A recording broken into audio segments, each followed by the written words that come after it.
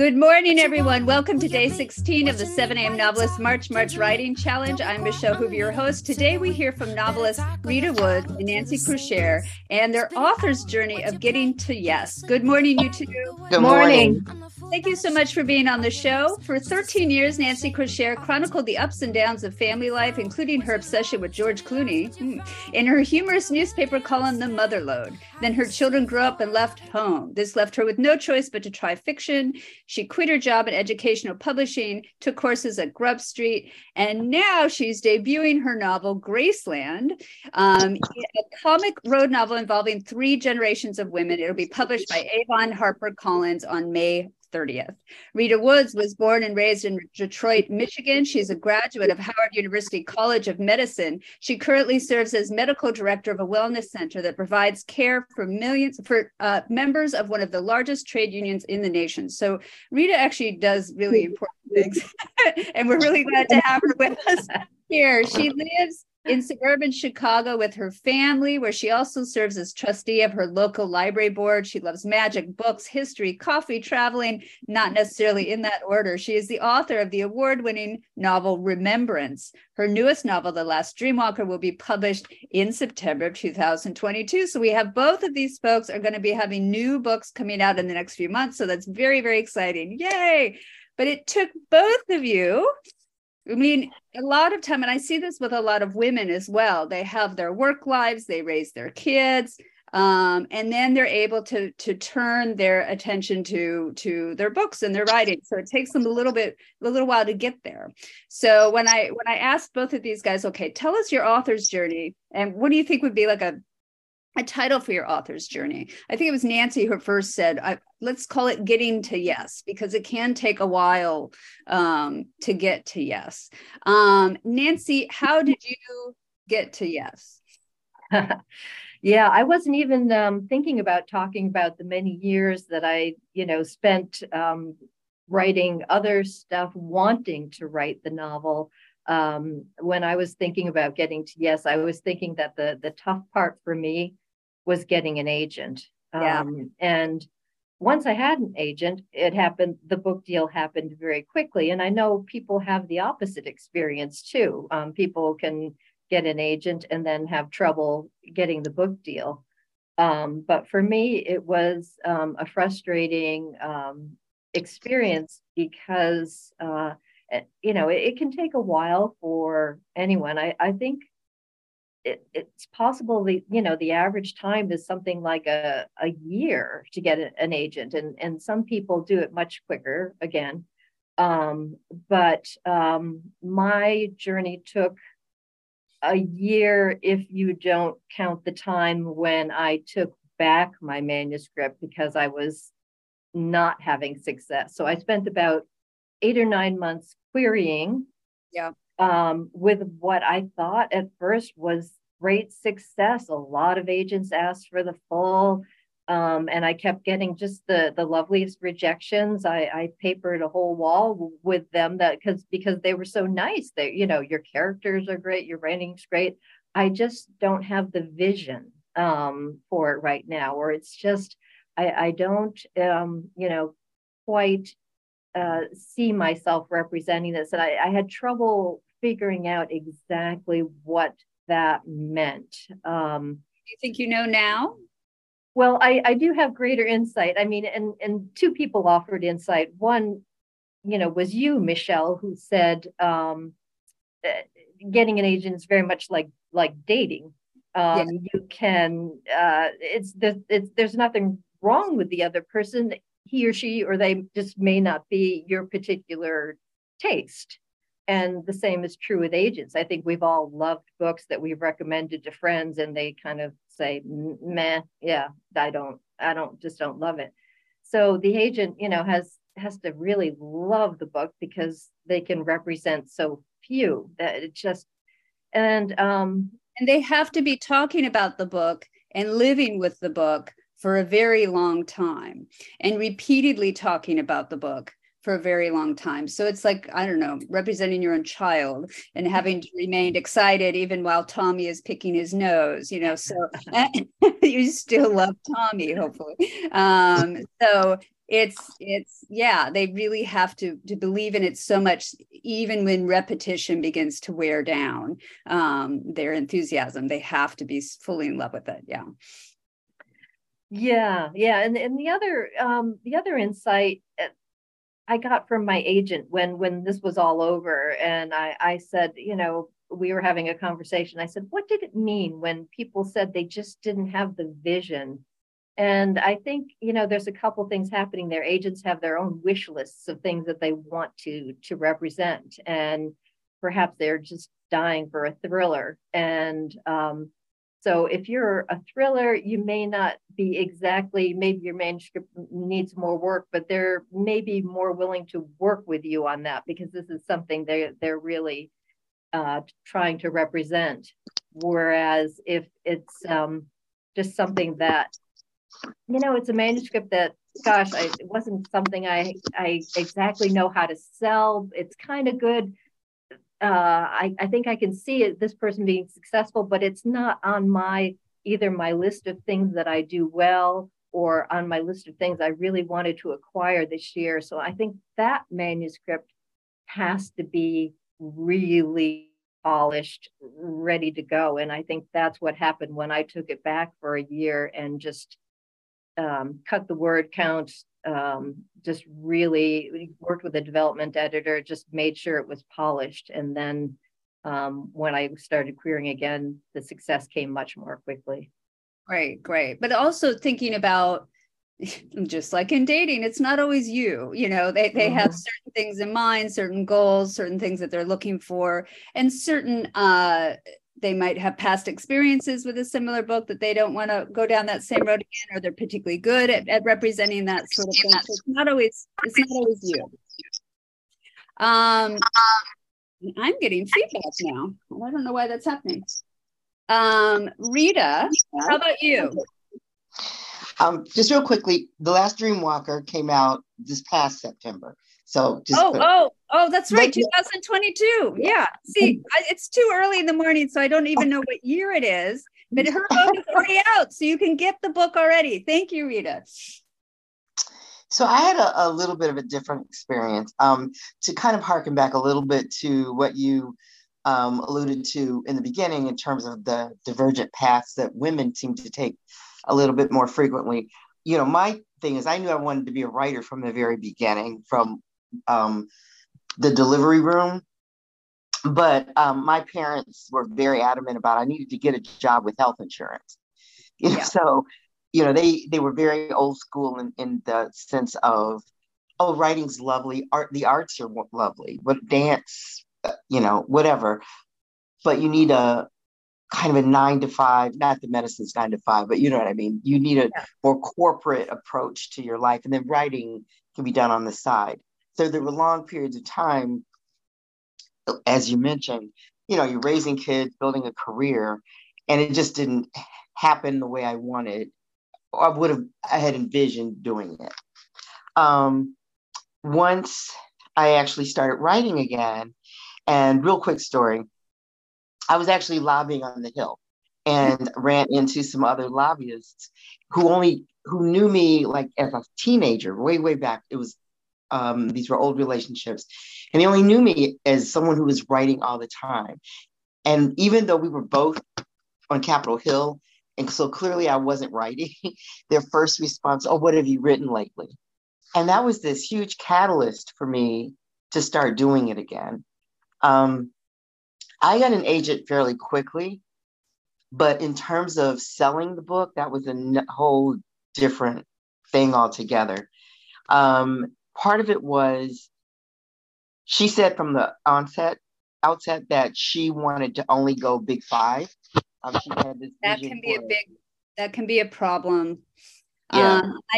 So when you're looking for agents, I normally recommend that you ask agents ahead of time, are they willing to go beyond the big 5? Because the problem is, though maybe you got around the problem is if they burn out on the big 5, then they're done. Yeah. There's so many other houses that they can go to, but they just don't make as much money on those houses. So did you stay with that agent? I did. So there's a little bit of a caveat, and maybe the people listening are way more advanced and sophisticated than I was. I didn't even know in my mind Big Five meant nothing to me. Right. It's like, oh, okay. So I didn't really understand where everybody sort of sat in the hierarchy of publishing. That just wasn't my world. And to your point, which I think is excellent, that's a kind of a question to ask the agent, but I didn't know that was even a question to ask, right? It was, most I people have an agent, she wants it published. Yeah. So she had a vision for my career, and I don't think I was even that far along in thinking about it as a career, and I certainly didn't have the sophistication to say, well, what about indie presses? What about smaller houses? That just wasn't even in my head. Yeah.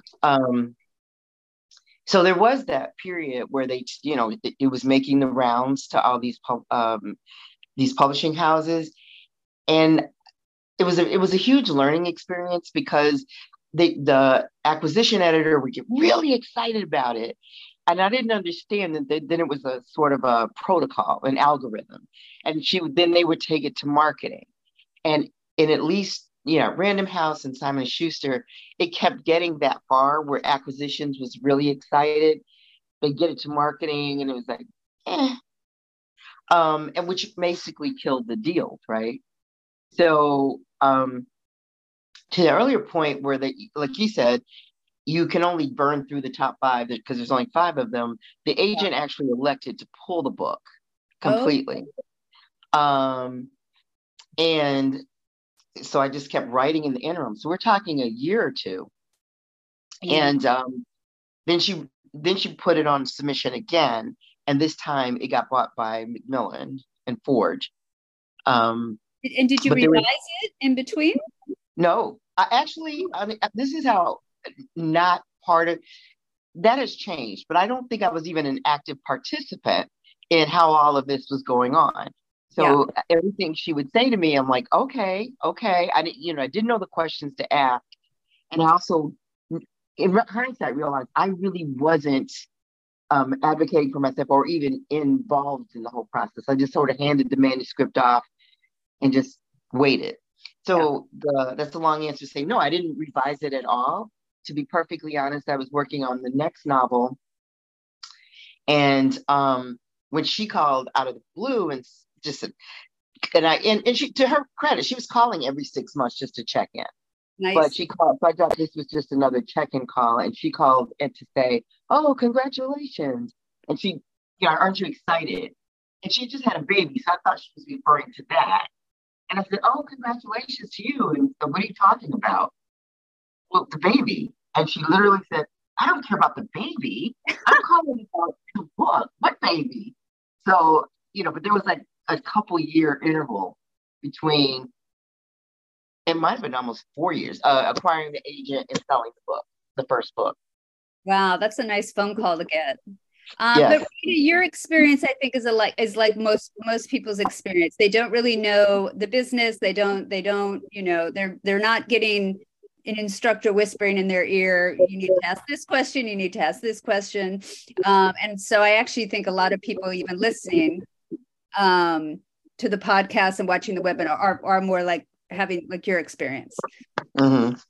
And what's great is that you were probably working on the last Dreamwalker and then you just found out that this other, that's pretty fun. I like that. Yes. That's a good story.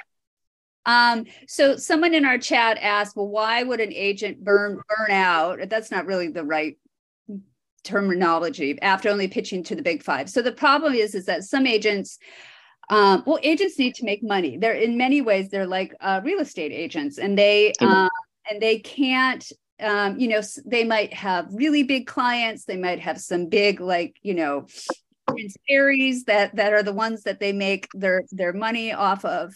And then they might have some love projects of smaller books, fiction, literary fiction, that sort of thing that they're not expecting to make a lot of money on, but some of them don't have those big ticket items to sell. So they need to make money off of the smaller pieces. And so they'll only go to the Big Five because that's where they make the biggest amount of change for their commissions. And beyond that, for them, it's simply not worthwhile the work involved is not worthwhile to go for those smaller commissions. And so, and actually the more that an agent sells to the big five and sells quickly, they'll rank higher in terms of this is the top hottest selling agent in the country. So it actually makes them look better if they very quickly cycle through writers and get them to sell. And then sadly, they'll oftentimes drop a writer if they don't sell in the first five. They'll be like, well, we're done with that book. What else do you got? Or they'll just drop the client altogether and you won't hear from them again. So it can be a problem. Nancy, you said you worked with a developmental editor. How did you find that person, and how was that process? Actually, I found that person through Grub Street. Okay. There was something where a program they were running where you could send a couple chapters in your query letter to somebody, and that person responded and seemed to be in sync with my novel. So I asked her to read the whole thing. Yeah. So Grub Street, other writing organizations, and actually, if you begin to look for a developmental editor, and so people are like, why would I want to do a developmental editor? It's because you have gotten blind to your own book. You don't know how to fix it. You really need that outside view of it. And so you're just like, oh, please just help me. If you look for developmental editors on the web, you will find lists of thousands. So, and I'm getting a lot of feedback today. Susan's asking in the chat, how do you define developmental editors? So Nancy, how do you define a developmental editor? Yeah. Well, it's funny you should ask, because actually that was my job in publishing for about 35 years, but I worked in educational publishing, but it's the same concept. And a developmental editor can run the gamut through a number of, through different depths of responding to your manuscript. And they will often negotiate with you about, how deep do you want me to go? But I mean, if you, there are developmental editors who will edit you on the word and sentence level. There are developmental editors who will give you a 5-page overview of the plot problems, and there's everything in between. What I had the developmental editor do, because I was fairly polished at that point, was just give me a big picture overview, which helped me kind of eliminate some tangents, little threads that didn't need to be there, and I said only line edits where something is really bothering you. So she'd put little comment bubbles and say, oh, I think this joke is hitting this funny line, and this one isn't, or can you just explain this a little bit further? Yeah. And so the developmental editor will do whatever you want them to do. I guess they could be called the same as a book coach, but some developmental editors will even work with you from the ground up as you're building your book and working on your book. They will help you and almost work with you like an instructor. So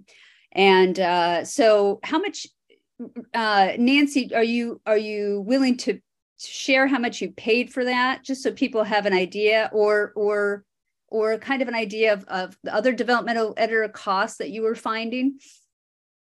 I'm trying to actually remember. That's terrible, but I suspect a lot of developmental editors will they'll charge sort of give you a project fee based again on how deep you want them to go. So I think the person that I worked with said I think she almost charged by word, which is different to me. But, if you want me to line edit, it's this much per word. If you want me to a bigger overview, it's this much. And so, I mean, it can run, it's not cheap. It can run into, a couple $1,000s, I think, at a minimum. That would be my guess. Maybe even just a broad overview might be like $1,200 or something like that. Yeah. I paid a developmental editor, and that was about 5 years ago. And she was actually an old editor of mine that had left the publishing house, and I really wanted her feedback. So I'd worked with her before. So I paid her $2,000 for that. And that was about 7 years ago. And a friend of mine just was looking at developmental editors, and she got a recommendation from a friend. And when she asked how much it was $6,000. And I was like, oh, that's a lot of money. So it can be several thousand, but it also depends on how much they do for you. And so Rita, you were kind of nodding with this idea of developmental editor, but I don't know, it sounds like maybe you didn't have to work with a developmental editor. Oh, yeah. Because you were go forward on did you have to make a lot of edits on your novels after you sold them to the house? So on the first novel, Remembrance, that was the changes that were made are kind of peculiar. So they went to the house, and they sent it back with some minor revisions the first time. I mean, very minor. And then my editor actually rearranged all the chapters. So we're talking, a 350-page novel. Chapter 11 was chapter 2. She wanted chapter 1 to disappear altogether, chapter 11 to become chapter 20. And as you know, as any writer knows, that's like pulling the thread on a sweater. Once you grab hold of that thing, the story kind of unravels in a way. So internally, there were not a tremendous amount of changes, but by rearranging the chapters, and I'm going to be honest, it was much better that way. But rearranging the chapters, of course, now you have continuity issues. So it was more doing that kind of thing, like so-and-so can't have died in this chapter because there's this big wedding 3 chapters later. Right. So there were more continuity issues. And certainly it did change by rearranging the chapters. It sort of changed the tension and the arc a little bit. And I agree. I thought it was much, much better after I got over my hair on fire bit. Yeah. Because I have also heard from writers, they're like, well, I don't want an editor because I don't want them to write my book for me. And I'm like, well, that's not really what they're doing. But hopefully they'll give you feedback or even do that sort of thing that in the end makes the book better. Right. Even though at first you're like, I want to kill you, this is my book. What are you doing?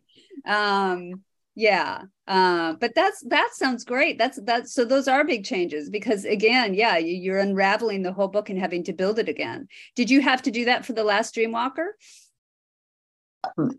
And that's sort of a different thing. So they sent it back. They loved it. There were some very minor things that they wanted changed. But I'm going to be honest. I had written it several years before. That was sort of in that hiatus when Remembrance was not on sub. I was rewriting. So it had been sitting cold for, I don't know, probably 2 years at that point. And to be honest, I actually just sent it along with 1 or 2 other manuscripts because they were kind of pushing hard. Do you have anything else? So they bought that. And when it came back to me with the minor edits, honestly, I hated it. I hated the book. It's like, you bought this? I can't stand. So they were like, oh, you can send it back in 90 days or whatever the timeline was. And I asked for much longer. So I was like, I almost completely rewrote that book. Yeah. I mean, I do think as you, and I've said this before and people have repeated it back to me, exhaustion does not mean completion. And hating your book also doesn't mean completion because you do get to that point where you want to, you want to burn it and bury it and then dig it up again and burn it again and cut it into little pieces, and you just reach that point. So both of you probably, now, Nancy, did you have to do a lot of edits once you sold the book or even after you found the agent? Very light. Yeah, that was the upside of everything that I went through is that my agent wanted very light changes, which I went through in about 6 weeks, and ditto when it went to the publisher, they bought it and they had, there were things I needed to do, certainly, but it wasn't one of these experiences, which, friends have had where they're working with an agent for a year. It was a period, or an editor for, for months and months. It was just like, again, 6 weeks. Yeah. And so, but through getting the agent and working with the developmental editor, how did you keep the faith? Like, how did you keep going with your book and finding the energy again and not burning it and deciding to join the Peace Corps or whatever, that's yeah, I just liked it. I wanted it to succeed, and I did get thankfully very positive feedback from the developmental editor, from other readers who said it's there, it's almost there. Somebody's gonna love this, and eventually somebody did love it, and that was. Yeah, and it helps your book is also funny. So you could keep your sense of humor with that. I didn't finish an earlier thought with developmental editors. Again, when you look online for them, you'll find lists of thousands, and I think it can be kind of confusing. So I do recommend getting recommendations from fellow writers or even from writers organizations. I recently saw a Twitter thread from a literary writer who was asking other writers, hey, Hive Mind, do you recommend certain developmental editors? And certain names came up, and they looked great. So that you can just use you can use social media, you can use Facebook to get a lot of feedback on certain editors, and then hopefully they are more affordable. But different editors will charge different things, and it can be expensive. It can be, and I would also recommend myself doing a test chapter with that editor. Just say, yes, would you be willing to, spend? Can I pay you $50 to look at this chapter and see what you would do, and then you'll know. Right. Just to have some idea of what their feedback's going to be. And even if you're on the same page, that's perfect. And so Rita, then with you, after you hated the book, so how did you find the energy or the interest or the wherewithal to keep going with it? Two things. To answer your earlier question, yes, I did stay with that agent. Right. And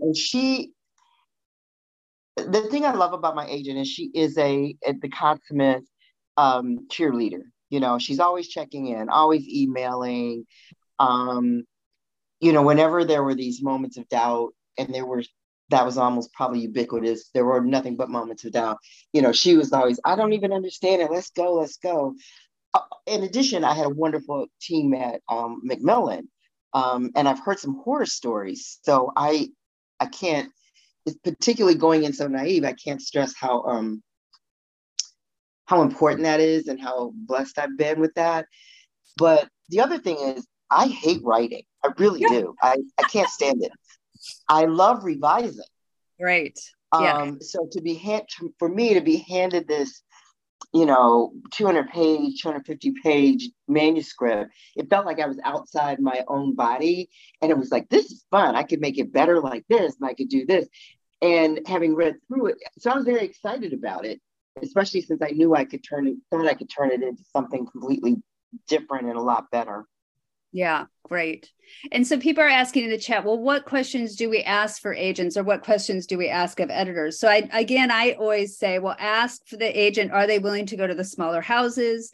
Do they seem to see you as a career writer? Do they want to work with you for several books, or are they just looking at the one book?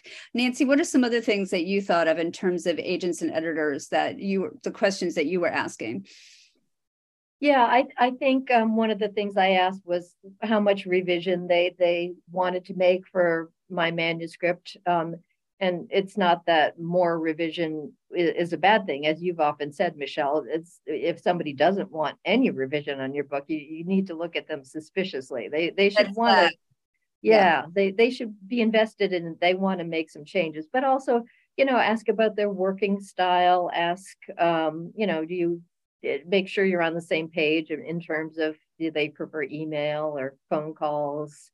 How long will they keep submitting your manuscript? Maybe you said that after the first round, doesn't produce anything? Will they keep sending it out for a year, longer? Will they work with you on revisions? Yeah. And I also think there can be sometimes very different communication styles between the writer and the agent and the editor. So you might want to ask, like, how do you handle communication? Do you communicate a lot with your clients or do you not? So if you're the sort of person that is particularly anxious and likes a lot of communication, how do they handle giving you feedback? How do they handle telling you what the editors are saying? How often are they in touch with you? So like Rita said, I think it was your agent that was in touch with you every 6 months, which is great. And it means and that sort of thing is like, oh, she remembers me. I'm still alive. And Rita, were there questions that you wished you had asked? Or did you kind of like your naivete? I mean, sometimes it's nice to go in blind, like, hey, whatever happens. Yeah, it's all good.